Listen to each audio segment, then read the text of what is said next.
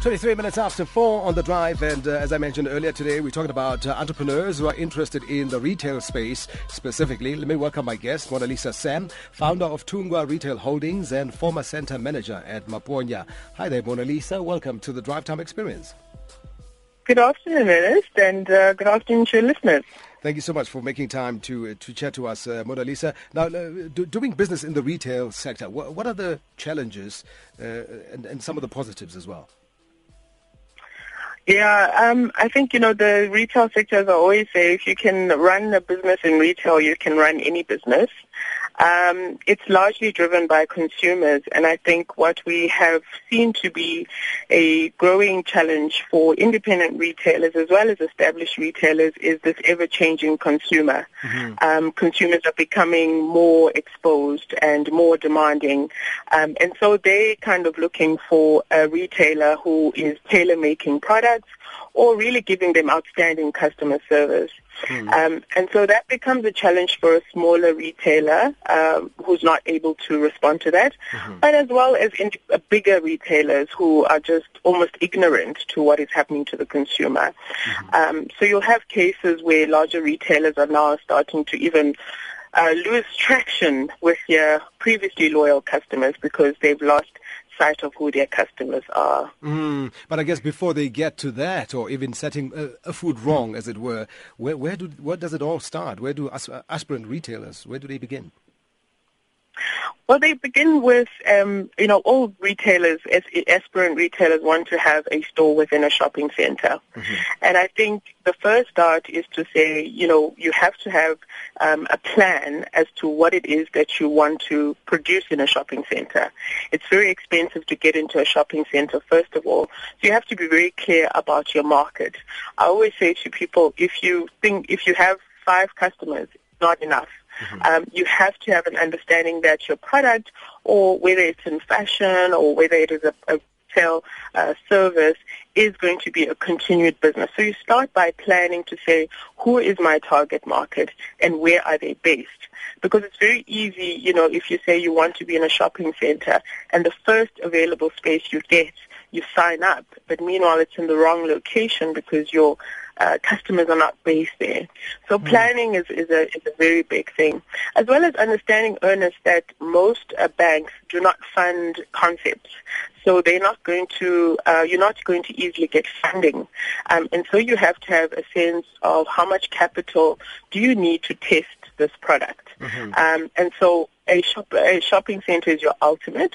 There are other channels. You can start through pop shops, which is what a lot of independent retailers are doing now to test markets, as well as online, which is obviously a growing trend in terms of convenience and experience for our South African consumers. And now, Monalisa, you being the founder of Tungwa Retail Holdings and also former center manager of Maponya Mall in Soweto, you actually touched on the point. It's not just about identifying a mall and getting to a space. You need to know, do your research, who those feet walking in there, is it the type of client you're looking for?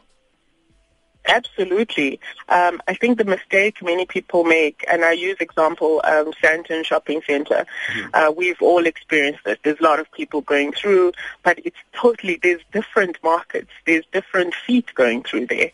And you may have a product that does not talk to that feet. And so you're going to go into Sandton Shopping Center, you're going to incur high rental costs and not be making money. And that's where I think from, the support we are giving independent retailers is to say, do your research, as you say, Ernest, do your research and understand where you need to be located so that you don't incur those heavy expenses. It's very frightening as a startup retailer to lose a store and have to shut down after less than a year. And remember, a landlord in a shopping center is like a bank. If you are not paying your rent, they will take your house and your car away. And that, becomes really bad side of retail, if I can put it that way. And that's what, we want to try and prevent from aspirant retailers and independent retailers going into these shopping centers. Now, one of the interesting retail topics that came out this week is the one being recorded as the death of the Atcon Group, so to speak, which may result in them closing down some of the brands that consumers have come to know as well. What does this mean for the industry? Sure. Sure, it means there's a big wake-up call. Big retailers can also get it wrong. That's what it means. So and I think, the lessons from, we need to be asking ourselves now, which other brands will be around in the next 10 years? Edgar's Group has been around since lots of us were even born. Sure. So we need to ask ourselves what happened and how do we prevent that? And there's so many things, Ernest, that contribute to a death of a brand. For example, one of the things, as I mentioned earlier, is losing sight of who your consumer is. The consumer that was aspirant with Edgar's and created long 10 years ago is no longer that customer. And what's happening to a lot of the local retailers like Edgar's, like Foschini, like Truworths, is that the international retailers are coming here and they are identifying opportunities perhaps those local retailers have not had time to look at because they were distracted, which is also a contributing factor. You can be so distracted and not be looking as to what is actually happening outside our walls. Some retailers or independent retailers need to be cautious of being arrogant. There's nothing worse than saying, well, we understand our customer, we know what they want, and we're going to continue doing it. You have to continually evolve with your customer because arrogance can actually lead you to shutting down if you haven't kept up with what they're doing. As well as lack of imagination because retail is thinking about what's going to happen tomorrow. What is my customer going to need tomorrow? If my customer base is 10 years old now, they're going to be 18 in 8 years' time, and they're going to be a teen, a different category, different trends, and so forth. And so keeping up with that and being creative and innovative is very, very important. I think in any business, not just retail, thinking about what's going to happen tomorrow. Very true. Monalisa, it's been a pleasure chatting to you. All the best, eh?